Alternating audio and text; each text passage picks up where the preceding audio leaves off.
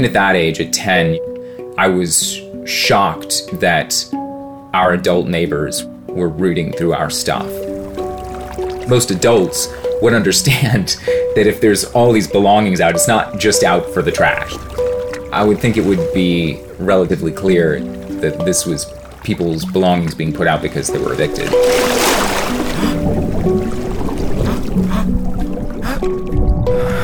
It's all really sort of surprisingly vague. But I think that we block certain things out that are traumatic or that don't serve us anymore.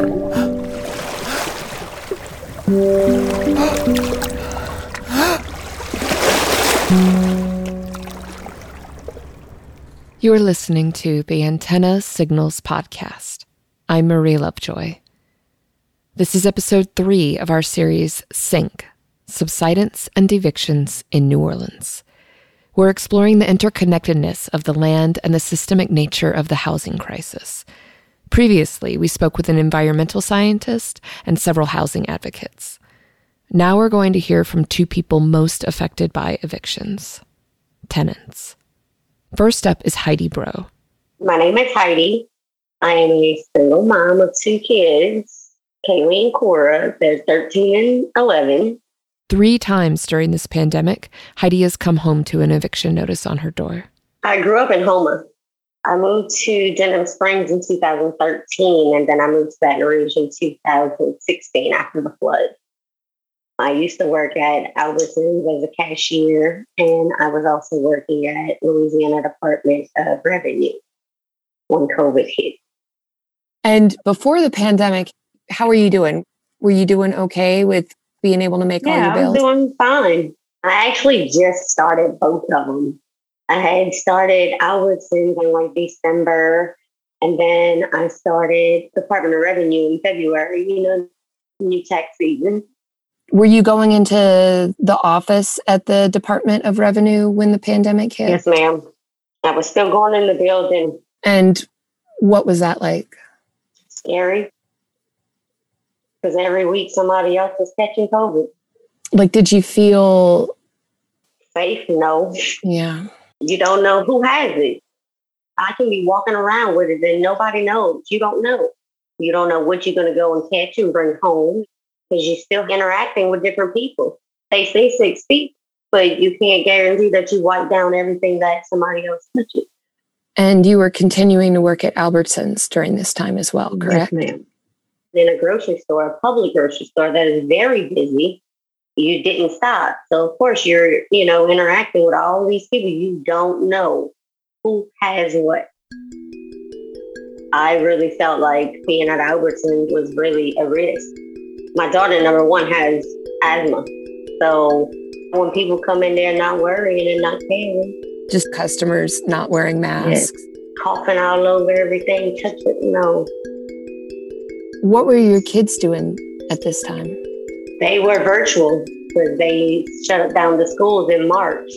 So they were virtual learning. I had to have a babysitter that was virtual with them. And then she caught COVID-19. Did she call you up on the phone? Yes, ma'am. And what did she say? She tested positive for COVID-19 and that she was no longer babysitting anymore. I know people say at that age, they're okay to stay home by themselves. They are. But what 13 and 11-year-old kid is going to get on school if they don't have nobody telling them, get on school, pay attention to school? Yeah. I mean, your typical kids, what they want to do, play on the phones. And I know as a kid, if I was in virtual school, my parents wasn't home, I wasn't going to do it. You can't expect them to sit at home by themselves and stay paying attention in school. And then you don't want to send kids to different people's houses. Everybody's being precautious right now. I have nobody here to watch them, nobody to keep them. I mean, it's just us. I had no choice but to quit my job. So you get the call from the babysitter and you hung up the phone with her. I was actually at work and I emailed my supervisor and told him that I would not be able to be working anymore because of not having a babysitter. At the Louisiana Department of Revenue? Yes, ma'am. How quickly did you hear back from your supervisor? Immediately. And what did they say? They really didn't say anything. They just took my resignation. Take care of myself and my kids. And that's the reason I had to stop working at the end of June, because my babysitter caught COVID. Okay, so now you have no job. You need to stay home with your kids. So what do?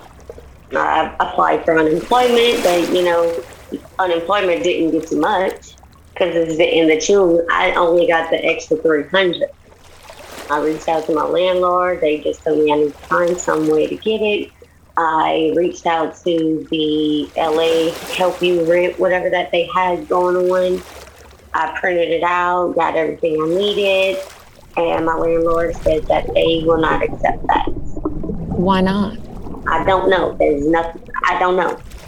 I actually brought the paperwork to them that I needed this filled out. This is to help me get my rent paid and caught up. And she looked at it and she told me, okay. Well, I went back to her and they will not fill it out because they will not give the banking information so the money can be directly deposited into their account. They wouldn't do that. That doesn't make any sense to me. That doesn't make sense to nobody I've talked to. Everyone I've talked to said the same thing. Even the Louisiana Help You, I called them and they said it didn't make sense to them either. And right, if they don't accept it, there's nothing that Louisiana Help You can do. If the landlord don't fill the paperwork out, there's nothing they can do about it. Did you ask your landlords why? That's the only thing they was telling me. And the only thing they continue to tell me is they will not fill out the information that they need. Louisiana Help You needs some kind of banking information for them to be able to directly put the money in their account. And I don't know why. I'm not sure why. My landlord will not give it to them. That's all they keep telling me. And how did the woman that you were talking to, how did she seem? Like she didn't care. I'm so sorry. This is all,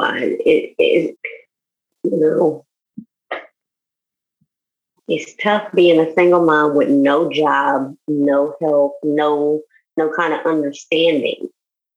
And not just single moms, everybody, people that had 2 jobs and lost their jobs and is dependent on unemployment, how long it takes for unemployment to come through.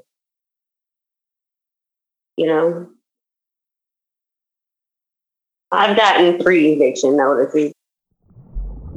The first one was in October. They just rolled it up and put it in my doorknob. If it would have been windy that day, it would have blew off. If I would not have been home and wouldn't have gotten the eviction notice that was put on my door, I would not have known about the court date. I would not have shown up and I would have gotten evicted and they would have just came in and threw all my stuff outside. And at that point, how long had it been since you paid rent? I actually was paying them something. I just wasn't paying them the full amount. The next eviction notice, I was in December. I had actually tried to make a payment before they even filed the eviction, and they wouldn't accept it. They wouldn't take it. Have you been able to catch up a little bit with your... There's no catching up. I'm trying as best as I can. I pay them every time I'm paid. But, you have all the late fees on top of what you already owe. Because, like I tell them, they're not the only ones I'm behind. I'm trying to pay catch up on everybody. Electric company, my car note, insurance, landlord, cell phone bills. Everybody gets a little bit of my check every time I get paid. I'm going to try to pay them as best I can. And if not, I have to move. There's no other choice I have. Like you said before, there is no catching up because they've got all these late fees. Is it possible to just leave the place that you're at and try to start over somewhere else? It's possible, but it's going to be on my credit. So I don't know how that's going to work. I'm taking it one day at a time. I can't look into next month. I don't know what's going to happen. Where do you think you'll be in a year? Hopefully doing way better than I'm doing today. I would like to be in a place to call home. That I don't have to worry about walking to that door and finding eviction notice on my door. What would you say to somebody else who might be at risk of eviction? Call legal services. And good luck. Because it's a nightmare. It really is. It's a nightmare. Heidi, if there's one thing that you wished people knew that you don't think they know that you've learned out of this experience, what would that be? Landlords are really evicting. Even though they have this CDC moratorium, whatever it's called, they are still evicting. Do the best you can.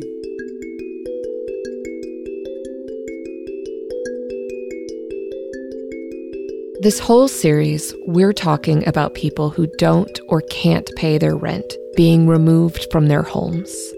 And for me, over and over, the same question keeps surfacing. What does it mean to live in a community? This is also something Justin Scalise has been thinking about a lot lately. These days, Justin works as an actor and vocal coach. 30 years ago, he and his family were evicted from their home in Metairie, just outside of New Orleans. He was 10 years old. Here's Justin. My name is Justin Scalise. I live in Austin, Texas, and I teach acting, voice, and presence work. I grew up in New Orleans, mostly in Metairie, which is a suburb of New Orleans. When you say mostly, did you move around a bunch? Well, not a bunch, but, around 1989, 1990, I was about 10 years old. I was going to school close to where we lived, and I remember coming home and seeing so many of our belongings out on the sidewalk, and neighbors rooting through our belongings, taking things away. We lived in just a fairly sort of typical suburb, and it was a house that we were renting. You know, there wasn't deep poverty where people might think, oh, well, here's something that could help me survive, so I'm going to take this to help my family. Both my parents, I think, were recently out of work.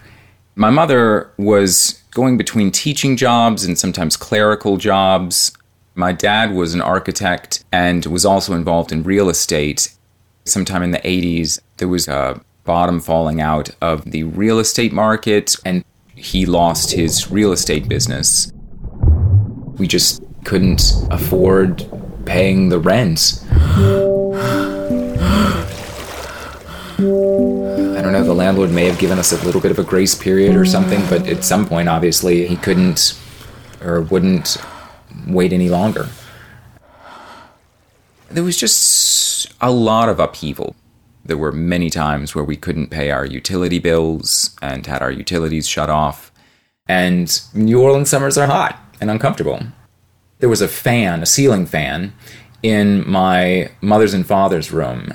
And I remember laying on the edge of their bed and getting up to spin the fan on hot summer days, and then just laying back down again. And then when the fan stopped, getting up to spin it again, which, you know, sounds kind of funny, certainly in retrospect. But it's really kind of terrible, isn't it?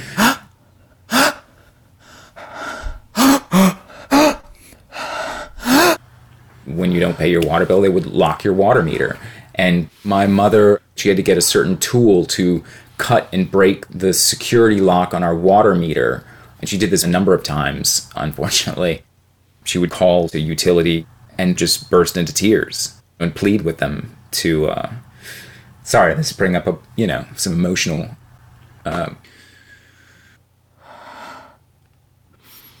because she had to protect her children and make sure that they were safe and healthy.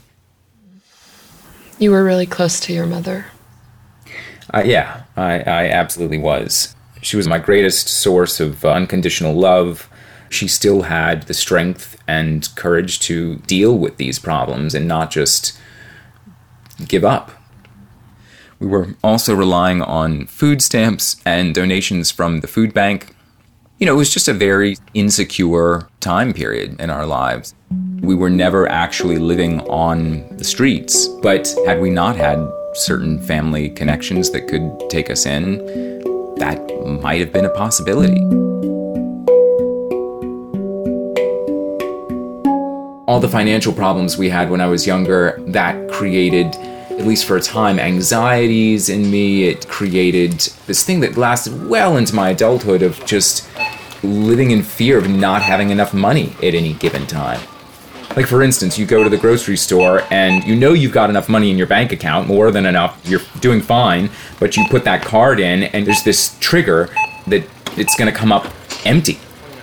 When that's literally happened to you as a kid, I don't know how many times that happened where we didn't end up having enough money for everything that, we had to leave stuff behind at the register, which is embarrassing as a kid. I'm sure it's embarrassing as an adult. I remember also my father just screaming many times over, "We're going to be out on the streets, we're going to be out on the streets." Just that recurring fear being instilled by my dad. And I'm sure, it came from a place of fear for him.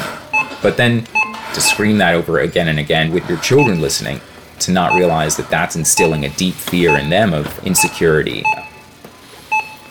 Evictions, there's all the business of it and the logistics of it. But there's also the financial insecurity and the insecurity of just that basic need of a house over your head that traumatizes. Certainly the children, I think the adults as well. From a child's point of view, when you don't understand a system, this complex and often convoluted system, I think we often immediately resort to blame because somebody, it feels like, is doing us wrong. And if we don't know better, it can feel very intentional. It's like, why don't they just let us stay in our house? I don't understand. Like, we're suffering. We haven't done anything. We haven't hurt anyone.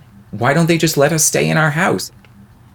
I think for a kid, especially when you're in such formative stages, that can just really potentially do a number on your psyche, on your growth, mentally and emotionally. And then, of course, if it's not treated or healed in some way, it can have huge, long-lasting effects into one's relationships with others, personally and professionally. I remember, right after this time of the eviction, having panic attacks, full-on panic attacks. That level of anxiety. I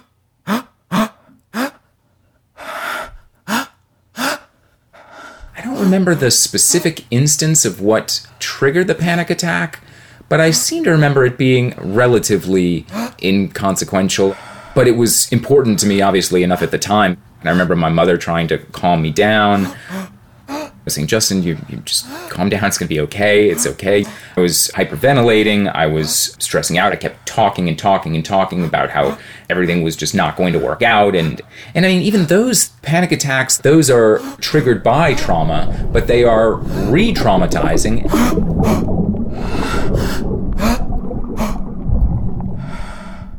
So when you got evicted from the place in Jefferson Parish, then what did you do? There was a short period where both my parents were looking for work. My dad stayed with his family for a few weeks while he was looking for a job. My brother and mother and I actually moved to Austin for about a month and stayed with her parents. And we went to school for a month in Austin, started these new schools. My mother was still at the time seeking job opportunities in New Orleans, but she recognized that she couldn't move back without some sort of a surety. And she was offered work by, I believe, the Orleans Parish School Board, and was assured that the job would be there for her. We moved back, and someone had given the job to someone else. After a few more weeks, she was able to find work. And my father found a job, and we got an apartment in Jefferson Parish, which was not the greatest of neighborhoods, but it wasn't terribly dangerous. And the apartment that we moved into, also in Metairie, in the suburbs, just across the apartment road from us, there was an apartment that had a red light on all the time and was constantly being visited by police. And I asked my mom about it. And she said, Justin, you don't know what that is? She said, that's a prostitute. And I was like, oh, but that just, And I do remember hearing like a gunshot in the neighborhood at least once a week. At that age, I was old enough to know that it just wasn't the safest place to just be kind of roaming around. But still, as a kid, hearing a gunshot every now and then in your neighborhood is it's not an easy thing to live with or grow up with.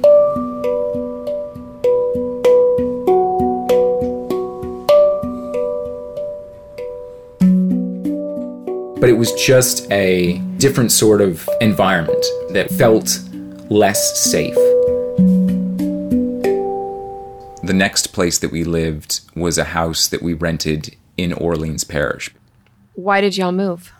Well, finances were a part of it, but also, I don't know if I've had a chance to tell you about when we were involved in the juvenile court system. Did I ever tell you about that? No. Oh, wow. Well, that's not something I talk about regularly, but I don't mind chatting about it a bit. Because of the financial problems and the problems at home, there was just a lot of emotional turmoil. I had very little focused discipline at home. Not that it wasn't attempted. My father was extreme in his discipline, and my mother, recognizing that, compensated by counteracting his discipline. I think in many cases she was much more fair, but the problem with that ultimately ends up being that there is a lack of discipline for the kids because there's a lack of an agreement between the parents. My brother and I would get into a fight, and so my dad would say, okay, well, you're grounded for the weekend, and you can't go to your friend's birthday party now. And my mom, not thinking that was quite fair, she would take us to that birthday party. But as harsh as my father was, he loves my brother and me. And my mom certainly was she was a fountain of unconditional love. But it was that period of time also that we were going through the juvenile court system. There were a couple of years where my brother and I both missed a lot of school because, my parents had to get to work in the mornings. And so if my brother and I were running late to getting ourselves out of bed and off to school, there were some mornings where my parents would, at some point, after pushing us as hard as they could, they just had to get to work. And so on those mornings, my brother and I just didn't go to school. And that kind of added up enough to the point where people took notice. And we were both reported to the juvenile court system for truancy, which got us tied up into the Jefferson Parish juvenile court system. And we didn't have money for representation, and it was just such a mess. That on top of our financial troubles and our housing troubles and food insecurity and all this sorts of stuff, it was a nightmare. And to realize that we came at one point so close, there was serious discussion of them taking us away from our parents and putting us in juvenile detention centers, which I can't even imagine how my life would have turned out if that would have happened. Wow. Yeah. So, it's kind of a lot. That's kind of a nightmarish story in itself.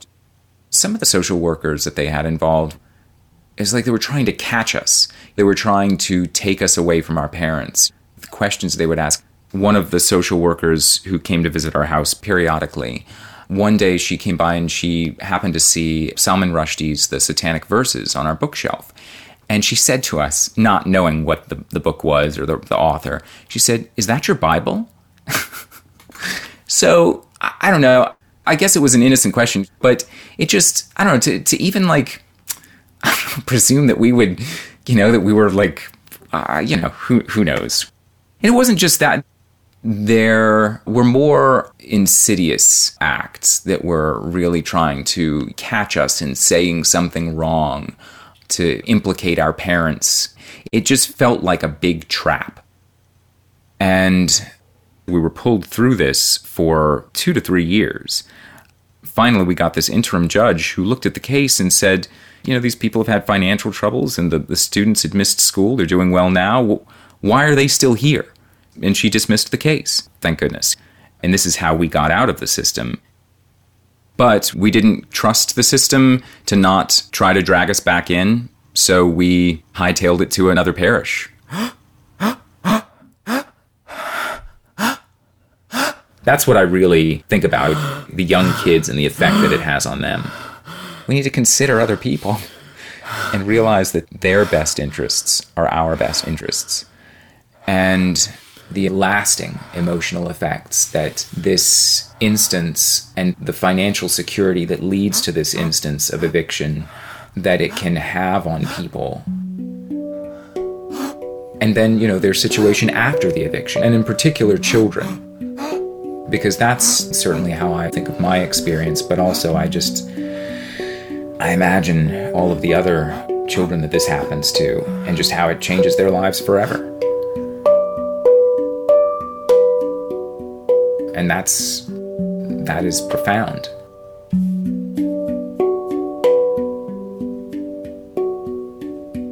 When I think about the eviction crisis in New Orleans that's happening right now, it destabilizes our society and our communities when we have such a large amount of people that are displaced from their homes because we don't consider them. It's like they're in the shadows, and it's not happening to us. We have our own busy lives to contend with. But what we don't realize is that when our community that we live in, when it's destabilized and there are all of these people who don't have a roof over their heads or who have to find a new roof for their families, new home, new jobs, it leads to so many problems that we just don't see, but that actually do affect us. And we shouldn't care about it just because it does affect us, even in ways that we don't realize. It affects our daily lives, our busy lives that we're just trying to keep up with. We shouldn't care about it just because of that, but we should care about it at least because of that. Because what is the point of this supposed advanced American society if not that level of security and stability? What makes us different than all the other countries that we say that we're better than if we don't have that basic level of stability and security and care for people to lose their homes and be thrown into this chaos? Just put yourself in those shoes for a moment. Imagine that your home were just taken away from you today, that you didn't have a roof over your head for your family, and that maybe because of that you lost your job and you couldn't provide for your family. And what do? Where do you go for help? I don't think people realize the effect in the long term. We're raising a generation of deeply traumatized people, and that has an effect on our society and the way that it functions down the road. I mean, that's exactly it, is that we tend to treat an eviction as if it is a single act. Put the notice on the door, come by, put the stuff onto the street. All right, that's done. And it's like, it's not done. It's not done forever. Most immediately is, where do you sleep that night? Yeah. I was very fortunate that because of family, we were never actually living on the streets. Ultimately, we were able to get a little bit more firmly grounded on their feet financially. They had a bit more stable income. We were then renting a house. And after several years, we were able to buy the house. But I still remember some times when we were living at that house where we couldn't pay the rent on time.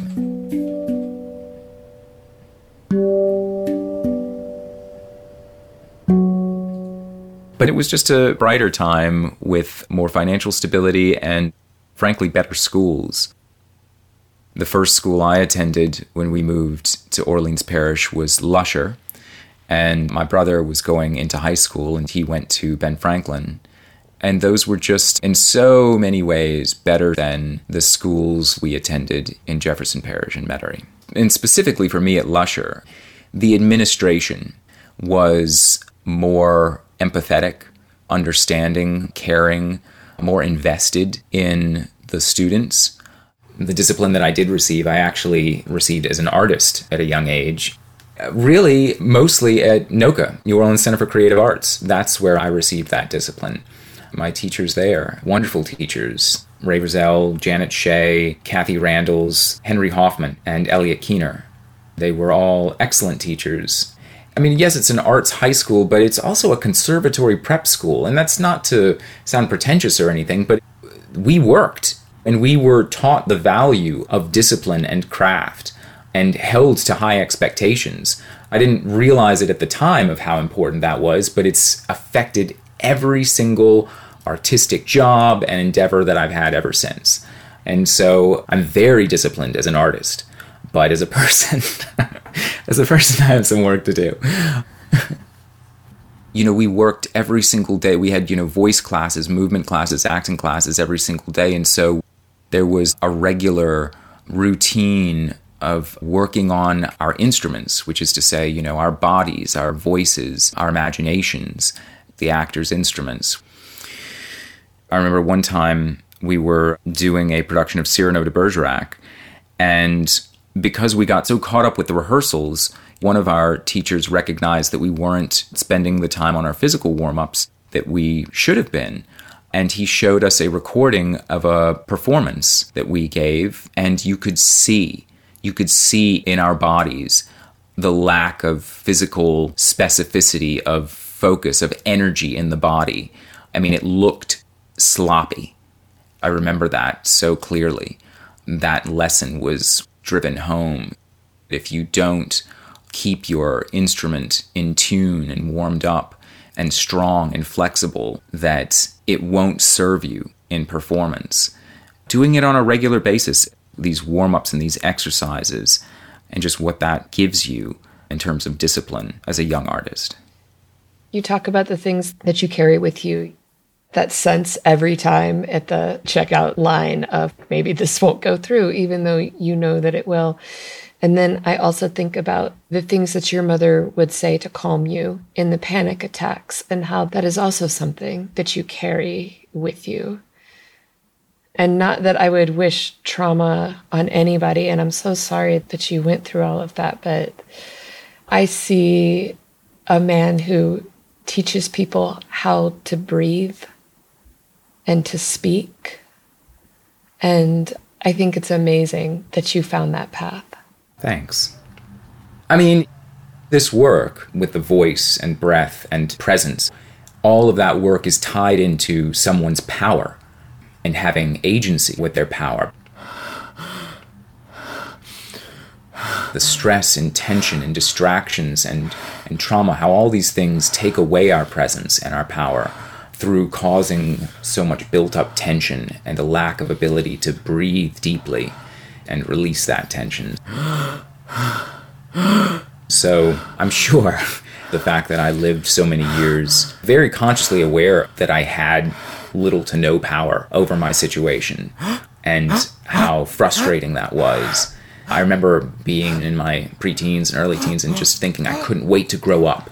I couldn't wait to be an adult, to have independence, just to have power over my own situation.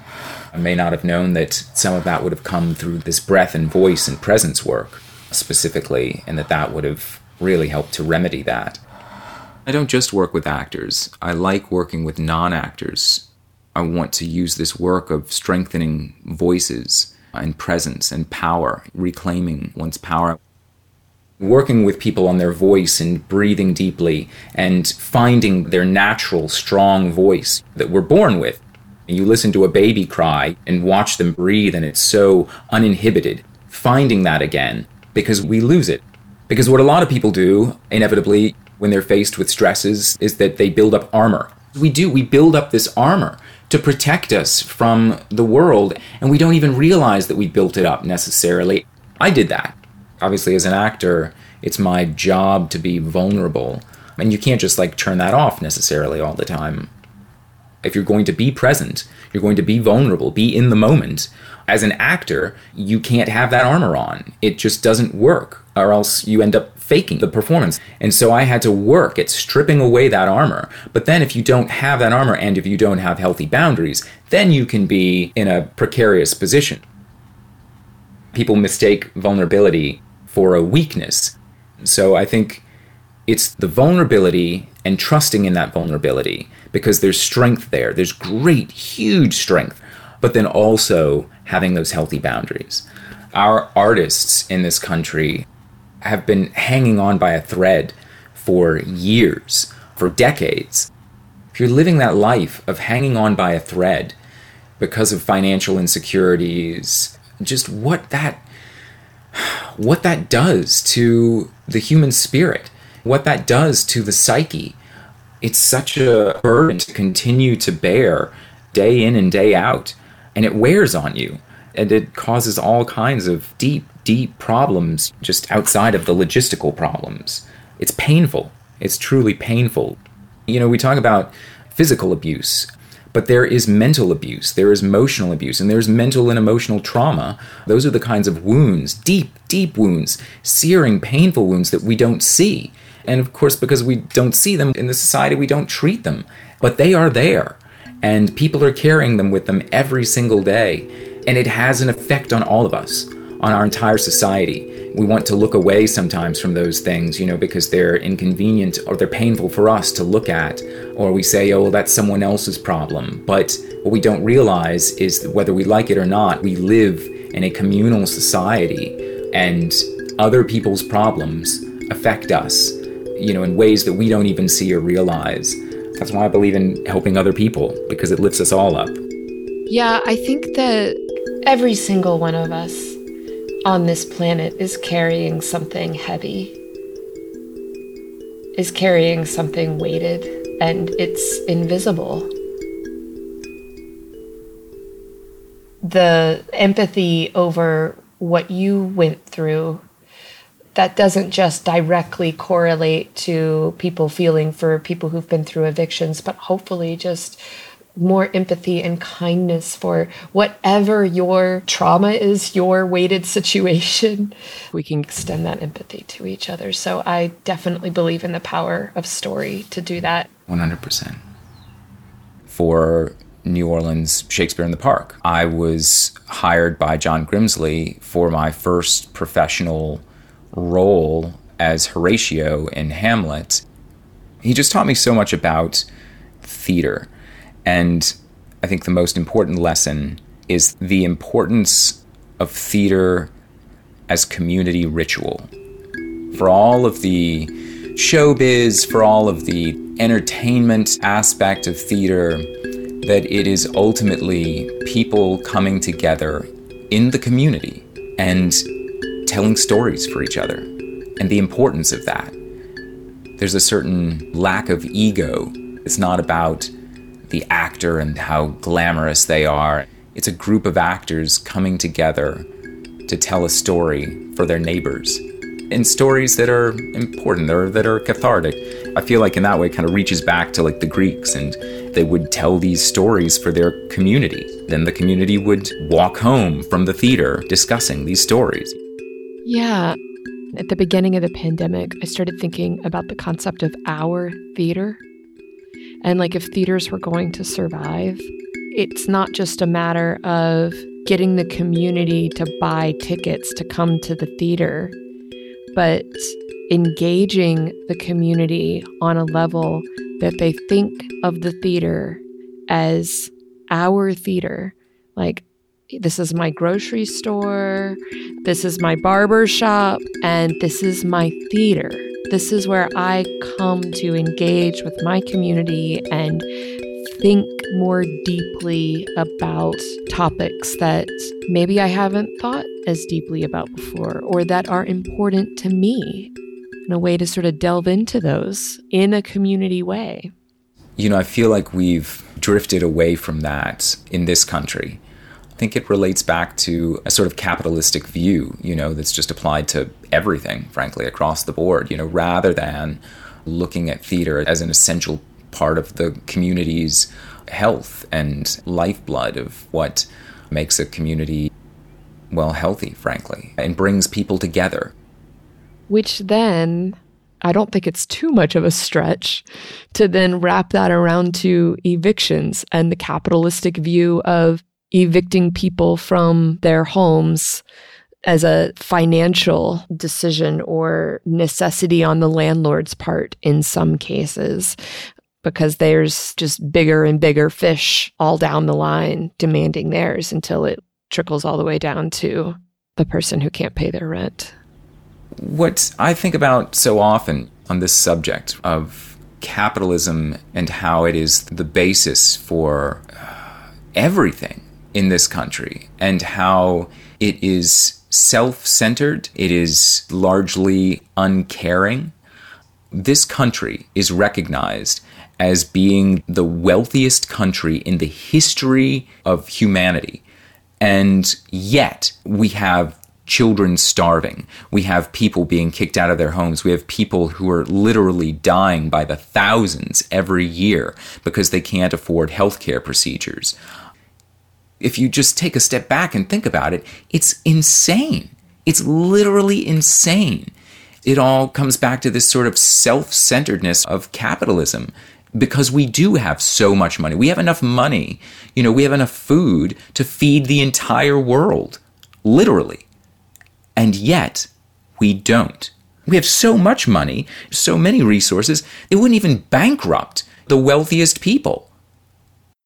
And I realize, I'm talking about socialism on a certain level, which is a dirty word to a lot of people, but arguably, so many of the great aspects of this country, Social Security, our educational system, things that our taxes go to, these democratically socialist policies, makes America what it is.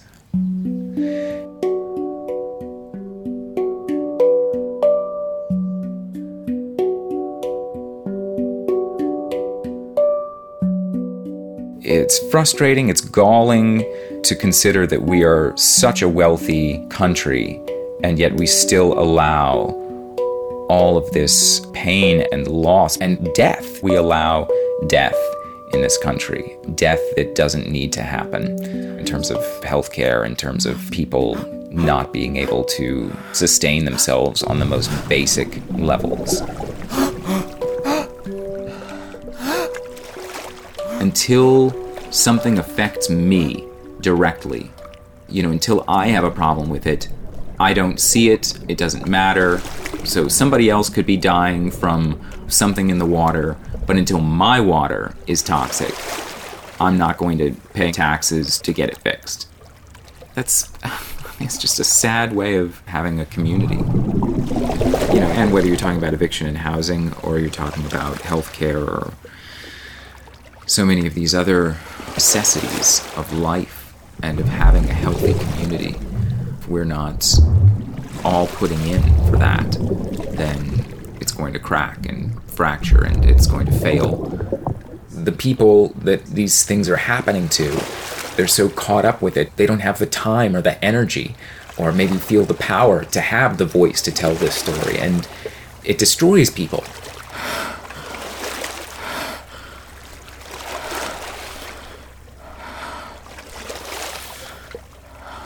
And it helps to talk about these things, and I shouldn't keep some of these things under wraps. Sharing one's story, the problems that you experienced, if it can help someone else on even just the smallest level. Realizing that if you are in the worst kind of situation, that there are people out there that care about you and that will try to help you. What would you tell yourself if you could talk to 10-year-old Justin standing on that curb today? Oh, man. It gets better. This lack of security and stability won't be there always.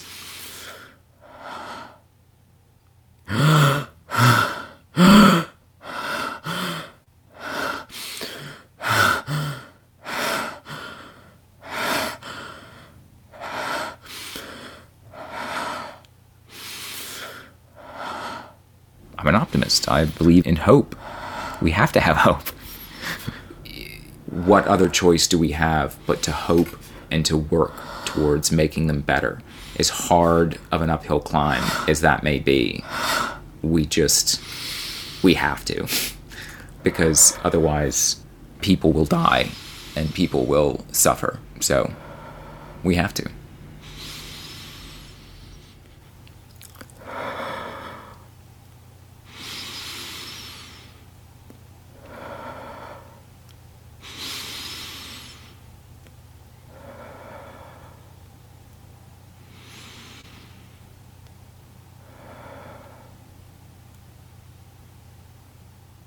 If you are having trouble paying your rent and possibly facing eviction, in New Orleans, you can contact Jane Place Neighborhood Sustainability Initiative.